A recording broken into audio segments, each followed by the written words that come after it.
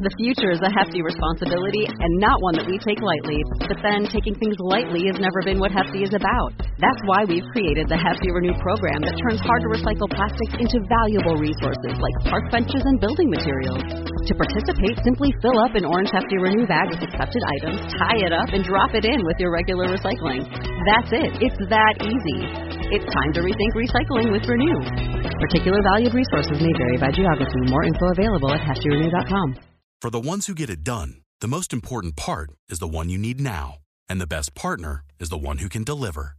That's why millions of maintenance and repair pros trust Grainger. Because we have professional-grade supplies for every industry, even hard-to-find products. And we have same-day pickup and next-day delivery on most orders.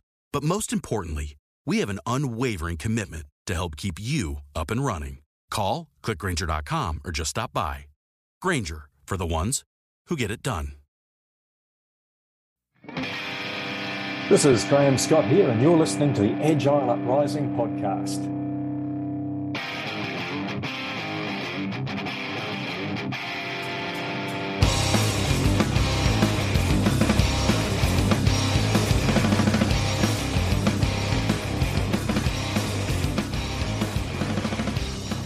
So hello and welcome to another edition of the Agile Uprising podcast. My name is Andrew Leff. I'm going to be your host today, and I'm very excited to dive into one of the books that I've read and a bunch of the community has read, Systems Inspired Leadership. And I'm very happy to have my friend, my mentor, my, superstar on the line with us today, Marita Frijan, and I also have Mike Cadell. So, Mike, if you wouldn't mind introducing yourself.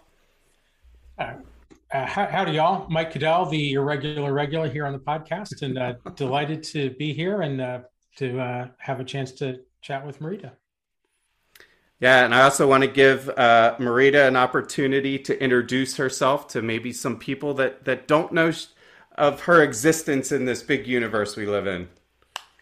Thank you, Andrew, and happy to have you here, Mike, as well. And when you talk about introductions, I will give you something brief, but then I also want to leave that open. If you want to know anything more about me, then people can feel free to ask questions and draw it out from that perspective. I am currently and have been for the last 15, 20 years, the CEO of CRR Global. I think what is more interesting is for you to know what it is that brought me to the kind of work that we do in the sense that I grew up in South Africa during the apartheid era, and it hugely impacted how I think about challenge and rank and privilege and what brings about change. And one of the biggest lessons there came a time when there was an exodus of white academics and particularly people from the medical field, because it felt like we couldn't solve the problem from the inside, and it felt like we became more and more part of the problem. And I can tell you stories about having been imprisoned together with my Black and colored friends. And even in that, I had privilege because I was white. And everybody else was, in South Africa, we talk greater difference between colored and Black because it's a heritage piece.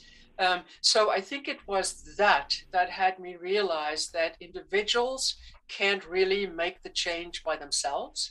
And that actually the change there only started happening when the global economy started putting sanctions against South Africa.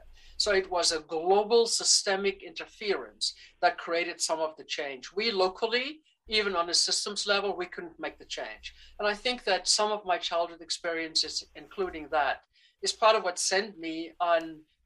I'm a gypsy.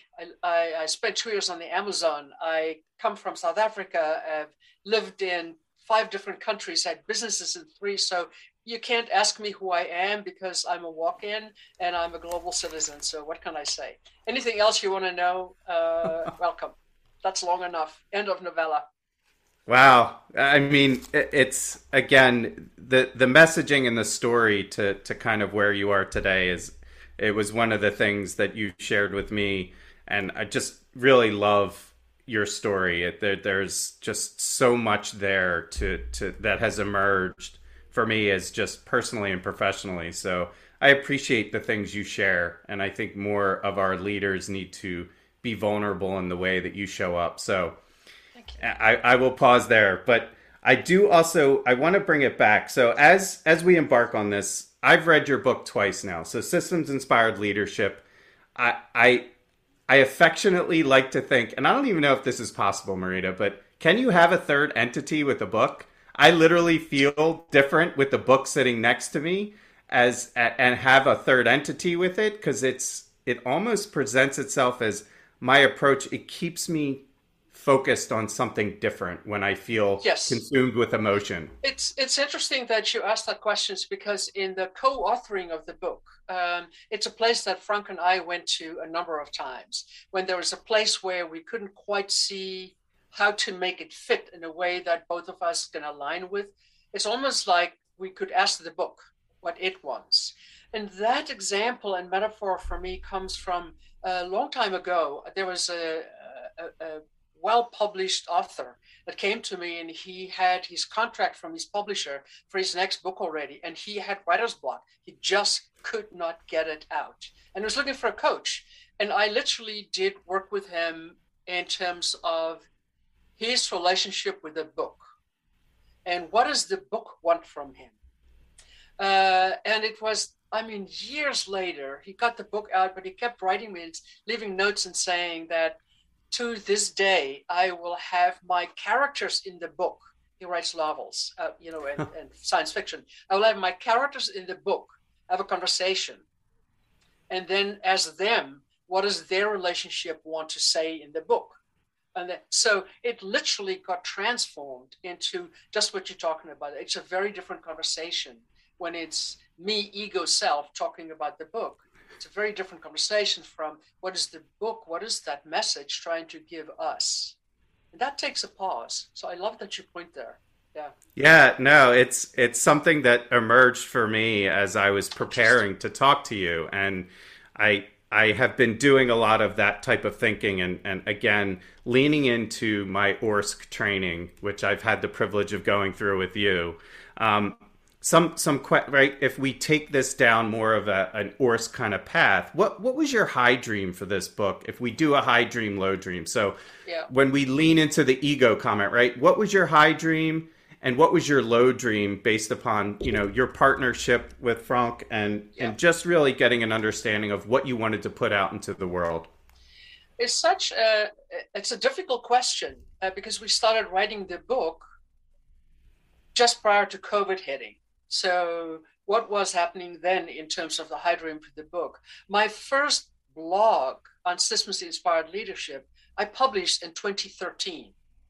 So I played with the systems, but we called it systems oriented at the time, but that conflicts with SOL, which is another big organization. So that's where we become systems inspired. And it actually is the way in which the thinking is. So I think that the high dream for the book that became my high dream was that there's a better understanding for leaders, not only coaches, but from leaders, that they don't have to carry it all alone. As a CEO, I can sit in that question and in that hot seat with you as a leader. How do you not have to do everything and feel that responsibility? When we look at some of the research that's out, it's always been like that. But during COVID and right now, again, the suicide rate among CEO has increased. Wow. It's that kind of place. If leaders can begin to feel like they don't have to carry the burden, because that's not where the brilliance is. There's some brilliance there. So I think that was the high dream. How do we get this thinking, not, with leaders and with team members? And in addition to that, what has evolved for me now is how do we get this information on the street? It's not just for the privilege of coaches and leaders, but how does that become part of how we think? Wow. And I think the low dream is that somebody would go and say, you're just talking BS. I mean, it's like, what are you talking about? It's like just California woo-woo or kumbaya or whatever. I'm sure that's not the first time you've been accused of woo-woo no. or Kumbaya. Yeah, I think we all walk that edge. I know. So I know. Yeah. Marita, in reading the book, it's obvious the concept of relationship system intelligence is the cornerstone of this book. For some folks, kind of along the lines of, the woo-woo comment, those words might be intimidating to some, I can imagine. How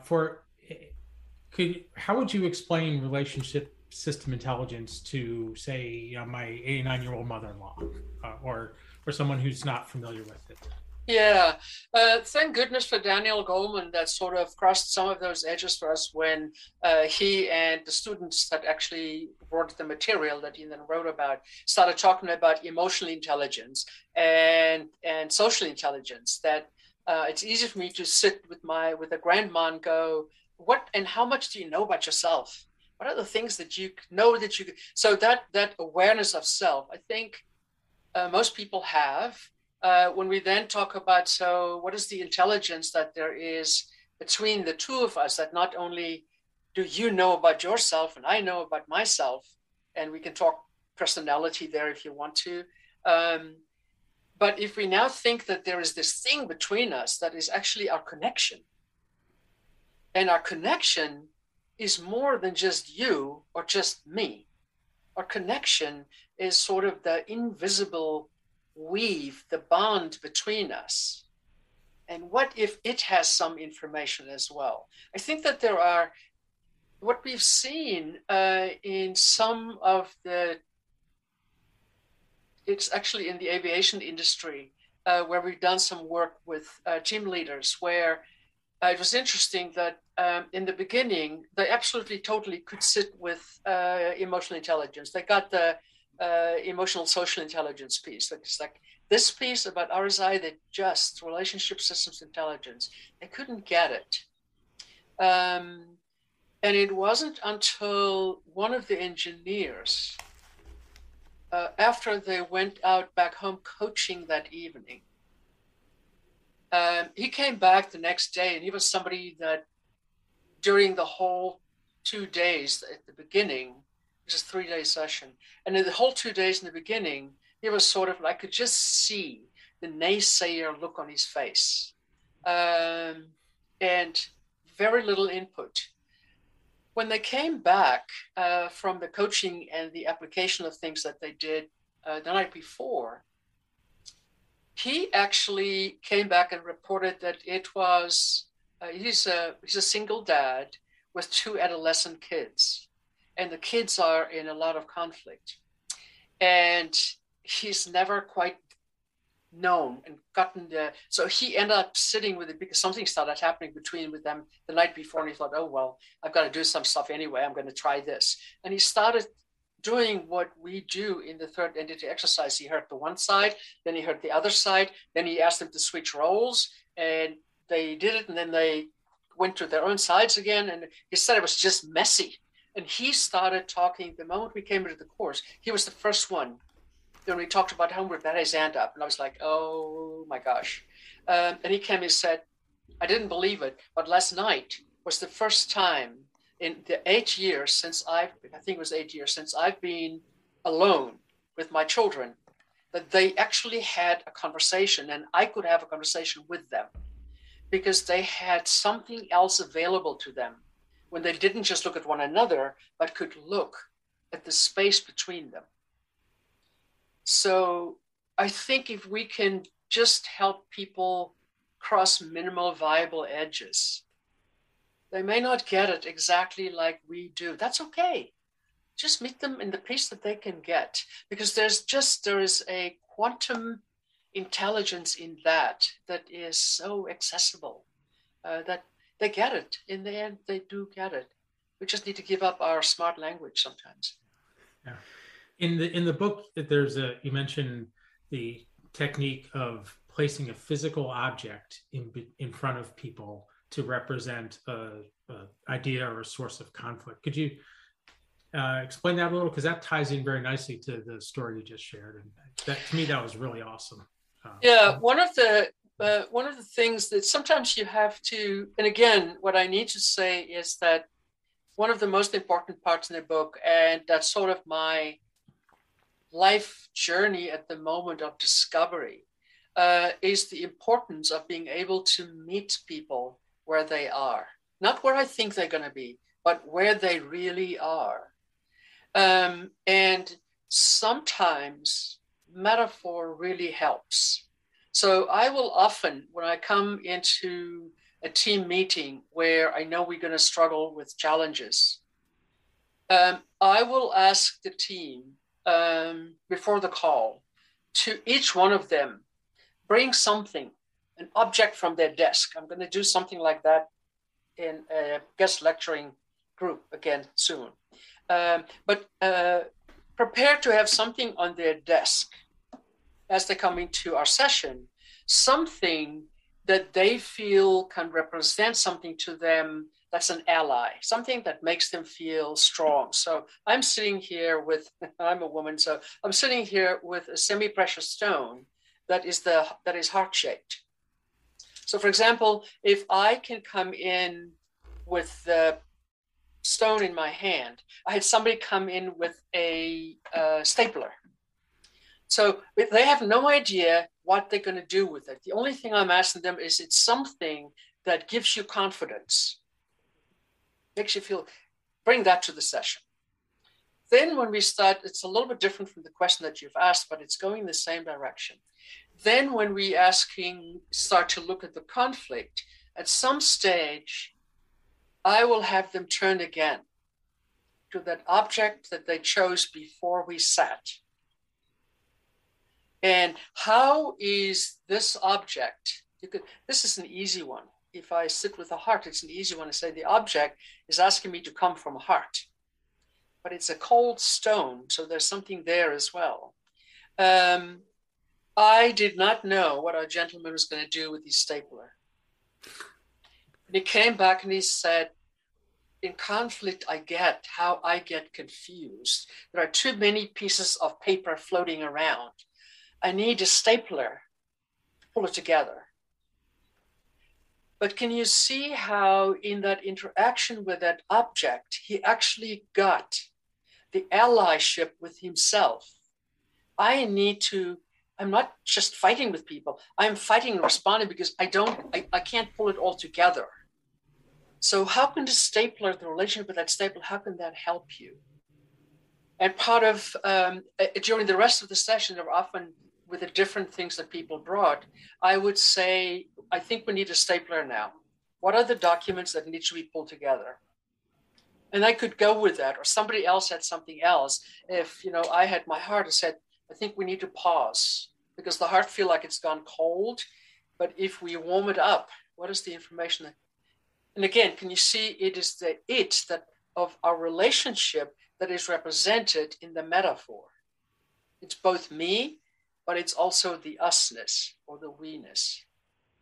It's almost like the metaphor, the object, makes it safer to speak things that you might not otherwise. That's it. Metaphor always makes it easier because it's less of it's not about you're a stapler. It's what is the stapler giving you? Because if you can begin to reframe what is useful about something, and sometimes I need to get the other side of the stapler. It's not stapler times anymore because I don't have documents in front of you. But sometimes you need that thing in the stapler that unplugs some pieces that are stapled together. That's the wrong pieces. But there's a way in which people in that relationship with the system itself, it now is no longer about the disagreement between me and you. It is about there's something going on between us and how is it trying to solve it? It's telling us to unstaple some pieces that we had together because they don't fit together. So it really is about playing with metaphor to begin to express what is going on between us.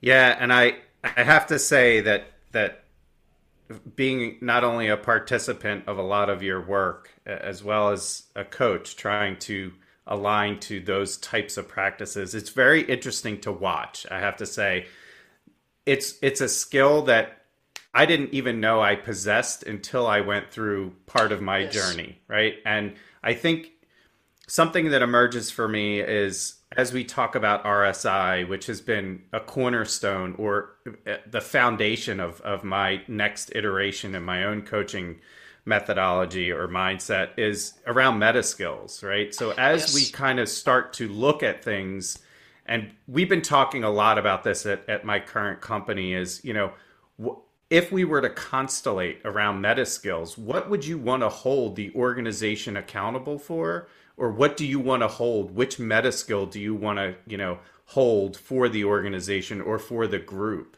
And it's been an abstract concept, and it's been interesting to see much how our journey started, Marita. Very interesting to see how language will trigger people, and there's an emotion behind it. So what sort of nuggets of wisdom do you have when starting to embark on more of that emotional field view and being able to read the emotional field of the room of a group of people, and using maybe meta skills as a reflection or an opportunity to normalize things? Yeah, it's interesting because part of what you're talking about now ties into one of the competencies that is about the ability to hear, sense, and see the system.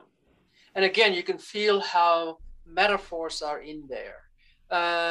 So if there is a weather metaphor, it may come in the meta skill of calm, or there may be a meta skill that is the calm or the quiet before the storm. So it is, but it really is that piece where we need to have the system itself, the team itself, inform us. So we can, in the beginning, maybe come in with the meta skill from the outside. But there is something, and I think it's why our social contract with teams and with leaders that we're talking about as the DTA, the Design Team Alliance, I think that's why that's so important, because I'm also, as a CEO and as a leader in different situations, I'm in the DTA, in the team agreements, the social contract, I start listening from meta skills. So if people begin to talk about an atmosphere of inquiry or an atmosphere of fun or an atmosphere of thinking about it, or you can see how in that description of the atmosphere, the culture that they want to create, you begin to get the nuggets of meta skills as well. And I think that it's one of the places where, like with all books, the moment the book is published, it's already out of date. But I think there is something about in the work that all of us, and that's where meta skill comes in, all of us rehearse unconsciously. I unconsciously rehearse what's going to happen on the call. All of you did. So the meta skill is my conscious rehearsal of how I want to enter the call. So that when I ran a little bit late and I had to apologize, I can also bring the meta skill, but I'm still curious. I'm still excited. Otherwise, I may just sit in my hypeness of, oh my gosh, I was late. But meta skills gives us the opportunity to rehearse how we want to enter the difficult conversation or the conflict or the complexity of some conversations. It's a rehearsal. I love that metaphor of rehearsal, right? Like I that resonates quite deeply. So, as we continue to kind of go through this journey of RSI, meta skills, other skills within the book or teachings within the book, what was your this is going to be a loaded question, right? So do you have a favorite part in the book that you wrote that you had deeper connection with? Is there something in the book that you were like, this is near and dear, like it hits closer to heart than mind, and you just kind of it took you to a different place and you learned something from it? Oh, that's a great question, Andrew. And because it was near and dear to me, it was one of the more difficult chapters to write about because I was so connected to it.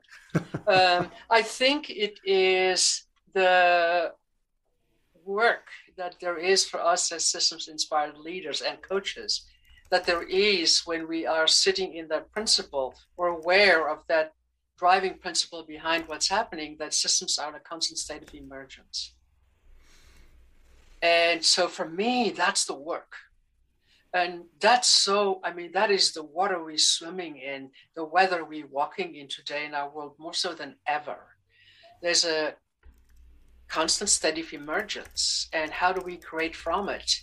And I think that's the place where, when I'm aware that there's emergence, and that because the emergence has been around for too long, there may well be an emergency that I'm walking into. I need to rehearse that. Okay, it's emergence, but if there's already a reacting to, then how do I meet that? So I think it's the principle of emergence that's driving some of the ways in which we can work with it. And that's, again, when I'm talking about this and I'm talking about how to cross edges, it's all informed by Ani Mandel's work in process work. That I know that when there is an emergency, the individual, the organization, the team, whoever it is that experiences that, has walked against a wall. They've walked and came across an edge that cannot be crossed. There is no knowledge of how to do it. And that's the question then that brings us to that discovery of, through Leslie Morse, actually, of what she introduced in the work that we did around CBAT and the work that we've done together. She introduced the concept of minimal viable edge. So if I'm sitting in a situation where the team literally have their backs turned to the team leader, where the team leader sits with these, what is the minimal viable edge I can ask them to cross, rather than that massive edge that I conceive like, come on, guys, why don't you just turn around and look at one another? That's what I can do from the outside. It's not what they can house. So it really is that pausing, the practice the pause to sit with. What is the one small thing that we can do in this now? Please don't think about post-meeting or tomorrow, but one small thing that can happen now that will make a difference. Yeah, and I didn't mean to cut you off. I think that the edge work has, again, really helped me in being that reflective point, and mapping all the edges people cross in a day can really be alarming, right? Like, wow, I've crossed all these edges in one day. So I think it's great for people to have that understanding and knowledge of really what are the points of friction we cross or discomfort that we cross every day. I love what you're saying there, because you're bringing up something, Andrew, that I think we fail at in organizational coaching, in couples coaching, in leadership, everywhere. We, particularly now when the speed of change is so fast, even faster than before, where we overcome so much, but we don't ever pause to celebrate that which we have overcome. So I think it's that piece that you're talking about. That is, what if in that situation that I've not had the experience of, but I use as a metaphor, where the team is not willing to look at one another. I've had in couples work, somebody say to their partner, I can't stand to look at you. And there are moments, I'm telling you, that the intimate relationship is the most difficult one to navigate in a systems-inspired way. But if I think about that situation where they won't want to look at one another, one of the ways that we can do is go, okay, don't want to look, so really turn away. Don't just half turn away. So amplify it, go with it. and then do what you made me think of, Andrew, is one of the ways that we can work with it is to have them in that seating. Just quietly ask the question, do you remember last week when this happened, that you got this email from your client that reported so much efficacy and praised you? And in the beginning, nobody will probably say anything, but it's actually revealing the edges that they did cross effectively. We don't do enough of that. Yeah, and I think that's great. So Mike's ready to ask a question. I just want to acknowledge the fourth participant on our call today is yes, Guido, you heard him. The French Bulldog. So we just want to honor Guido's presence and thank him for joining us on the journey today. So, Guido was my French Bulldog that I tried to lock away in the bedroom or some other, but he's an escape artist, and he usually shows up when things are going really, really well. So if Guido was snoring, I know we're on a good track, because if things are bad, he will be differently quiet. He will be on guard. So it's as you used to call it, a screamer. We may refer to this one as a quantum flirt. So I'll take flirt. I'll take it. Flirt. It's a quantum flirt. Thank you. Maybe Guido senses what's happening and he responds accordingly. I know. Dogs do. They really do. There's a time when they know when to be on guard. The time when they go, okay, I can go to sleep now. You guys are good. Yeah. So, picking up on the thread that we're just talking about. When there in the book, there's substantial treatment of the idea of conflict, and there were two things about conflict that really spoke to me. One was conflict is the engine of change, and that conflict is an unopened package of information. And those two things, I read those, I was like, holy mackerel, that is brilliantly insightful. Could you maybe elaborate a bit on how that, because those may seem contradictory to folks who aren't deep into it yet. And again, it's from that systems on a constant state of emergence, and everybody is a voice of the system is another principle. Conflict shows up and it looks as if it's between only two people, but it actually is a systemic experience. So how do we thank them for the conflict, depersonalize it, and go, where and how is this also happening somewhere else in our everyday experience in the office or at home? So it is, because it really is, it's a systemic signal. I can't remember who the author is that talked about, you can fire the person, but you cannot fire the role. So if somebody is the person that brings the disturbance, yes, it's their style that brings the upheaval, but it actually is a systemic event. So how do we relieve that person from his role nausea of always, or she, of always having to bring the conflict? Because it's a packet of information that we just, and the example that I sometimes use is, it's now being delivered at our door, but we keep on sending it back. And then they come to pick it up again, but then it comes. So by the time that we finally make the time to sit down, to open this thing, to realize that actually it was somebody that sent me an iPhone as a gift, it's that. But by now that package is dirty and trampled because it's been back and forth in different places. It really is. We don't know. We have to develop the patience and the endurance and the kindness to unpackage conflict, because it has information for us. It just does. Yeah, that was such a blinding insight. I just loved it, and that process that you just described seems like it's a process of kind of sensing what's in the system and what the system is trying to tell you or let you know. So for folks who maybe are not practiced at that, what advice, what advice could you give them to maybe start them on that journey of listening to the system? I think that one of the ways that you can play with it is to allow people to leave that role. So if there is somebody that has a constant conflict about, I don't know, that our meetings don't get anywhere. We just meet, we talk, and leave the meeting and nothing happens. And then somebody else will begin to say, oh gosh, there you go again. You always say that. The moment you hear something like that, you always say that. And there's that irritation. That's one of the signals that it's a systemic issue. Because otherwise people would be Teflon. It wouldn't scratch them.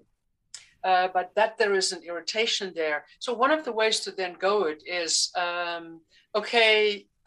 Mike, I'm going to release you from that role in which you keep on telling us that we're not getting anywhere. And if you just go and sit in another chair, and then if somebody else can imagine they sit in that chair, and what's your version, the other person's version, if we never get anywhere, let them speak it. And then, okay, you pick somebody else. When you sat in that chair, now pick somebody else to go to that chair that is about, we don't get anywhere in our meetings. And what's your version of it? When you begin to do that, we do talk about role nausea, that there are people that play, I'm often protector and I get tired of it. I'm often the problem solver and I get tired of it. So everybody gets tired of their roles. So it's an inner role that is, it's part of our profile. That if you begin to open that conversation for everybody to contribute from the system about where and how they see it happening elsewhere, it becomes a very different conversation. The idea of role is just... Yes. I think we all experience it. You bet. And something in the book with talking about conflict, I've been saying this, and it's like a bell in my head all the time now, in a good way. You spoke about conflict and friction, and every argument or arguments turn into your next workshop or a future workshop. I love that premise, right? Like, what am I learning from the friction? What am I willing to take away? What's emerging for me out of this conflict? So do you have any other sort of wisdom when it comes to that type of mentality? Because I feel we do get constrained with the emotion, the drag that it creates from us looking at what emerges. Yeah. Well, one of the ways that it's interesting, and I'm going to say it here as well. So most of the work that I do is with teams and organizations, but I stay true to the mandate that I give people that I mentor or supervise or whatever. I have a mandate. You can coach all the companies and teams that you want to, but my mandate for as long as we work together is that you also coach a couple. Because that is where the real test is. All the things that play out in the office, I can go home from. That's why there's been so much divorce, because the thing in the office is now happening at home on top of what's happening at home. That's the true place for us to figure out whether we are skillful in our relationships or not. So there was something that happened with a couple, actually that Faith and I are working with at the moment, where it was this role thing, the role nausea. And it really is a replica of what we see in organizations as well. So you'll recognize it, you can translate it into organizational and team pieces. But there is one of them is the one that makes sure that the kids are getting ready, that they're ready to leave, that everything's okay, that, it's the doer and the statistical, the strategic one. The other one is the one that wants to make sure that the kids are, excited to go, not only done the chores of getting ready to, but they're excited to go and they love it. So the one partner is building on that excitement side. Wow, we're going to go and do this, and you're going to do that and that and that. And the other partner is the one that goes, okay, but did you pick up that apple core that light, or did you do this? So it's that. So, and that becomes a relational issue. So, but you can see how it rolls. So when we started talking and dismantling that a little bit, started talking about that's a role that you play in service of the system. Now switch it a little bit. So we did something at the switch as well. And when you it's land, it's a form of lance work. When you sit in that role, what's it like for you? And the person that is bringing all the positivity all the time is like, oh, it's fatiguing. There's Guido barking in the background because we're in this kind of stuff. And the other one was saying, I wish I could sit in this positivity all day. So you could see the dialogue beginning to flow. And then from there, there's a generation of, okay, when this begins to happen, I'm going to ask you to role switch with me. So they then designed their own pieces. So that became part of, how they operate and what they do very successfully. So the question that you have in terms of how do we then bring that which we gain from a privileged experience, like being coaches to parents, how do we extend that? Well, it's interesting. They both could find ways because they both are significant in the lives that they lead and the work that they do in the world. They could take it there. But one day I was saying to them, how can you take it to your kids? And I was sitting and go, well, it's interesting. And then when they started talking about the kids are reflections, of course, of the parents. So one of the kids are the one that is always positive and up and whatever. The other one is the one that fixes things. So they now fairly regularly, the things that we do with them in couples coaching are the things that they also do around the dinner table with their kids. So it's that thing. How do you begin to, the gift that you receive from gaining insight and how you gain the insight and how a conflict actually was a signal for something to change. How you experience that, how you got there, see whether there's a place on the street that you can do that. See whether there is somewhere with a colleague that you can do that.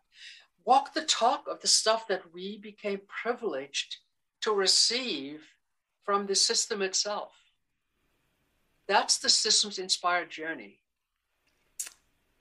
And I, not to keep singing the praises, but I can't thank you enough for kind of translating certain emotions into actual movement, right?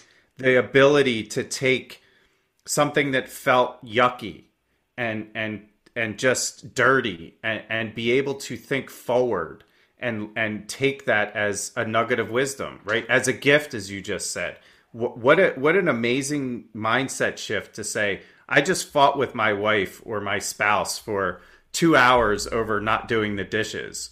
I'm going to take a gift away from that to know that I had a part in that argument. What am I going to do the next time? Or how am I going to use this to de-escalate or normalize or just say, hey, this is a trigger, right? All the things you're talking about, signals and emotional field and RSI, all of this to me within your book is a toolkit to, and I'm talking a lot, but the thing I'm trying to get to is as you work with leadership or influential individuals, how do you get them to cross that edge to be able to acknowledge language like this without the woo-y stuff, right? Without the, well, you're just weird or too abstract or theoretical, right? Like you've put action to this and given people a path.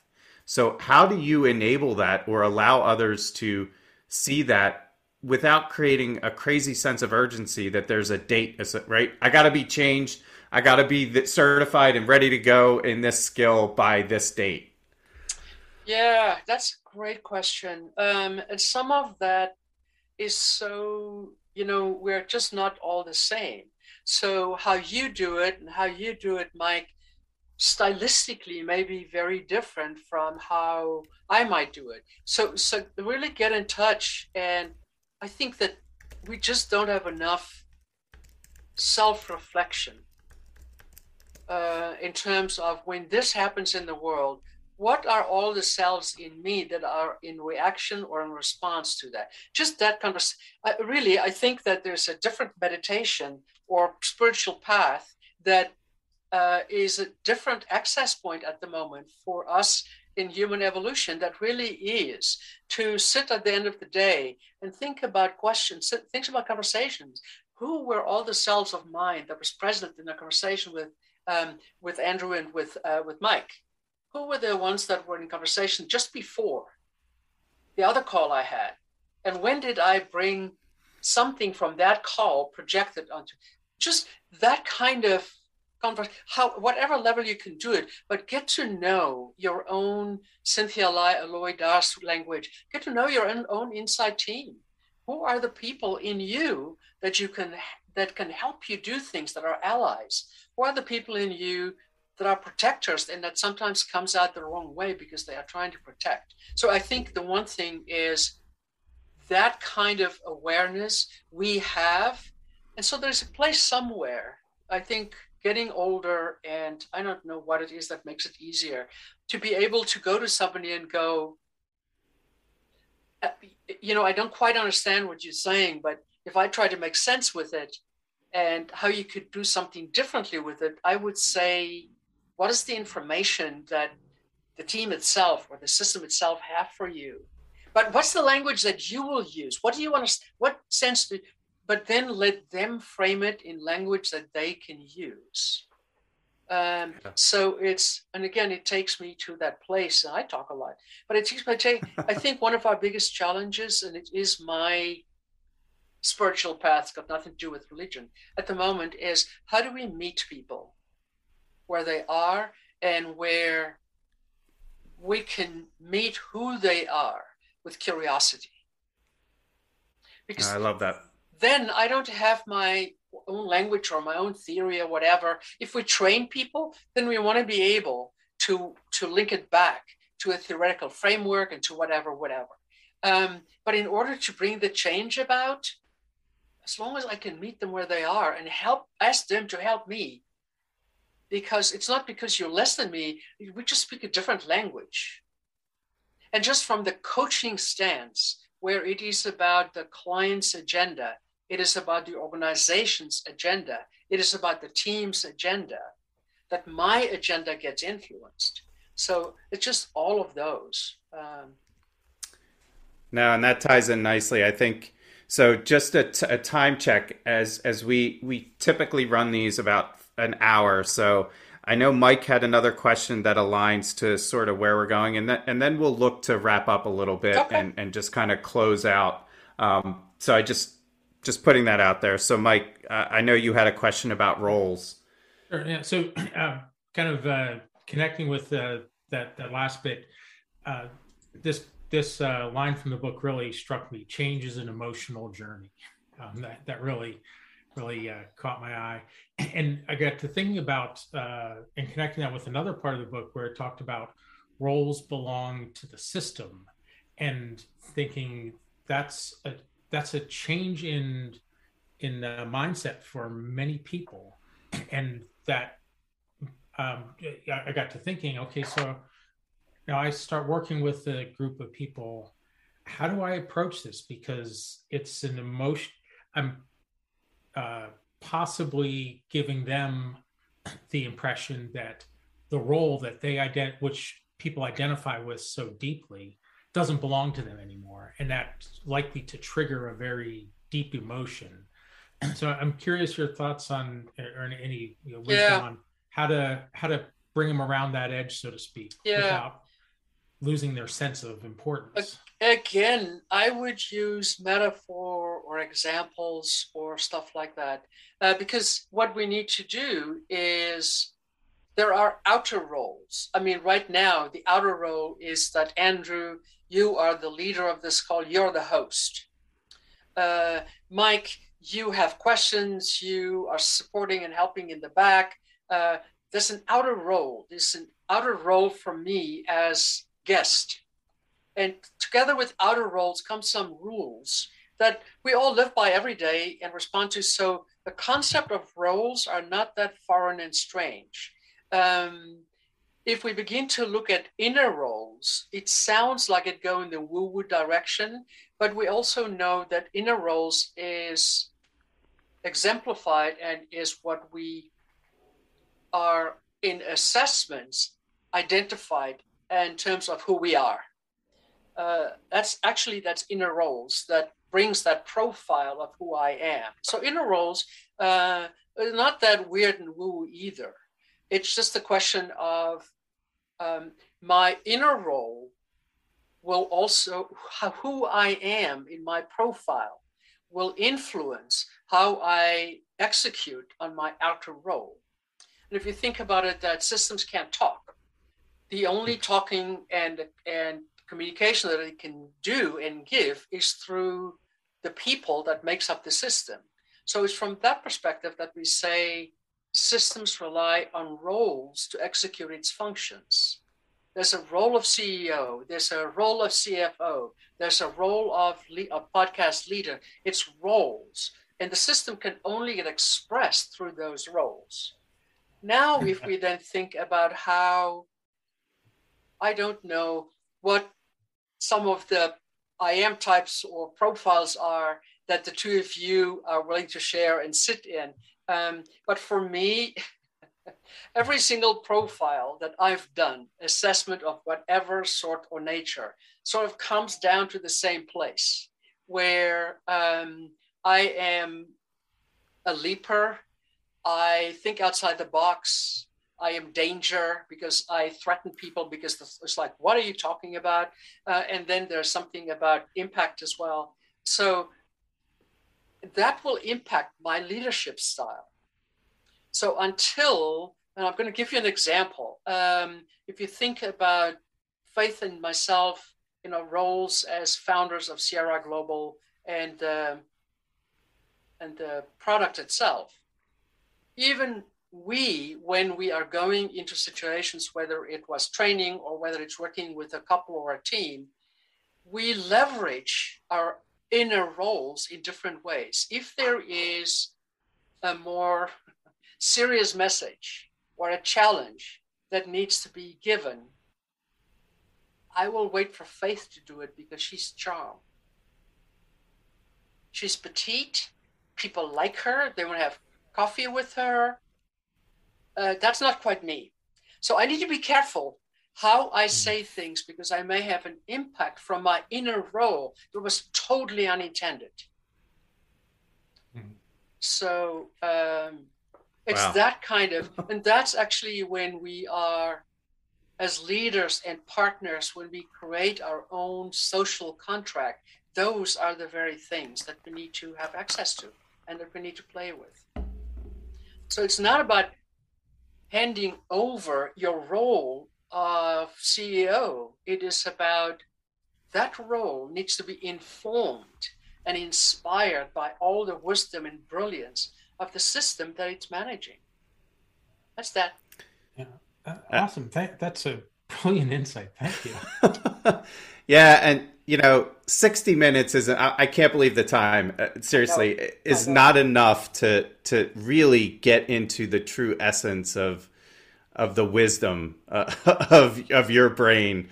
I will say that I want to encourage everybody to please read this book. It has been my companion now since I knew it was coming out, and I've encouraged everyone, at least in my network. So I'm hoping that people listen to this, are curious. Marita, is there any, please share with us how to follow you, connect with you if you want. We will publish in the show notes a way to purchase the book. It's widely available on most purchasing platforms, but we'll also put it in the show notes. So is there anything else from your perspective that you want to share, or a way for people to connect with you to get more information? I think the email connection is Marita@Sierra Global. And then I'm sure if you're on LinkedIn and you search for me, you'll find my profile. Invite me, whatever. So I think if there's a final message, I want to say that the way in which, on the one hand, the book is serving its purpose, but it's also had something else emerges for me. And I want to leave you with that I think the concept of systems inspired is the place where we need to look. Because if you think about coaching, what we're talking about, it's the client's agenda. It is me uploading the wisdom of the client and their brilliance, not downloading mine. There's something about that in leadership as well. What is the brilliance that need to come from my team at a moment where I just don't know which way to turn? So systems-inspired coaching, systems-inspired fill in the blanks, I think for me at the moment feels like a safer expression than deep democracy, because democracy is under so much pressure at the moment. And how do we think about what's happening? What is the system trying to tell us? I have to soak that in for a minute, just because there was a lot there when you talked about uploading. So I hope that people have found this as valuable as I have. I will say that we look forward. I would love to do more of this. So I hope that we can find more opportunity. I would sit with you, Andrew, every single time you tap me. And Mike, it's such a great thing to meet you, and everybody. Please ping Andrew or myself, whoever, with questions and thoughts. Because again, we want to upload your brilliance, not just download mine. Or that's an egocentric piece. So thank you for giving me the opportunity to speak about it. But for me, the evolution is about hearing people noodle with it. And for me, that's what made this call life-giving. The questions that you asked, the way you asked them, the place and how you use them, that's the place of evolution. No, thank you, Marita, and thank you, Mike. I appreciate both of your time today, and thank you for writing this book. So seriously, thank you for reading and for helping to. You need to know that in the end, who wrote the book? It's people that were our students. It's like, who wrote the book? Frank and I were just executing on some practical stuff.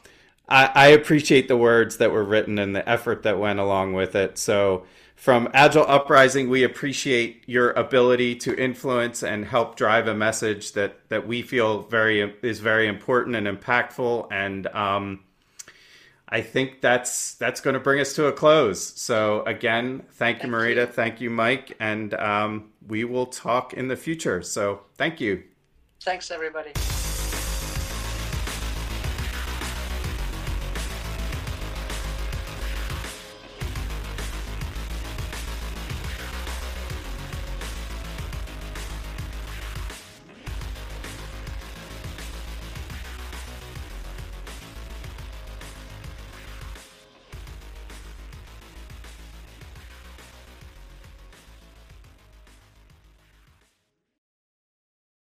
Did you know a 2018 study showed half of prenatal vitamins tested had unacceptable levels of heavy metals? I'm Kat, mother of 3 and founder of Ritual. When I was 4 months pregnant, I couldn't find a prenatal I could trust, so I created my own. Ours is made traceable, third-party tested for heavy metals, and recently earned the Purity Award from the Clean Label Project. But don't just take my word for it. Get 25% off at ritual.com/podcast.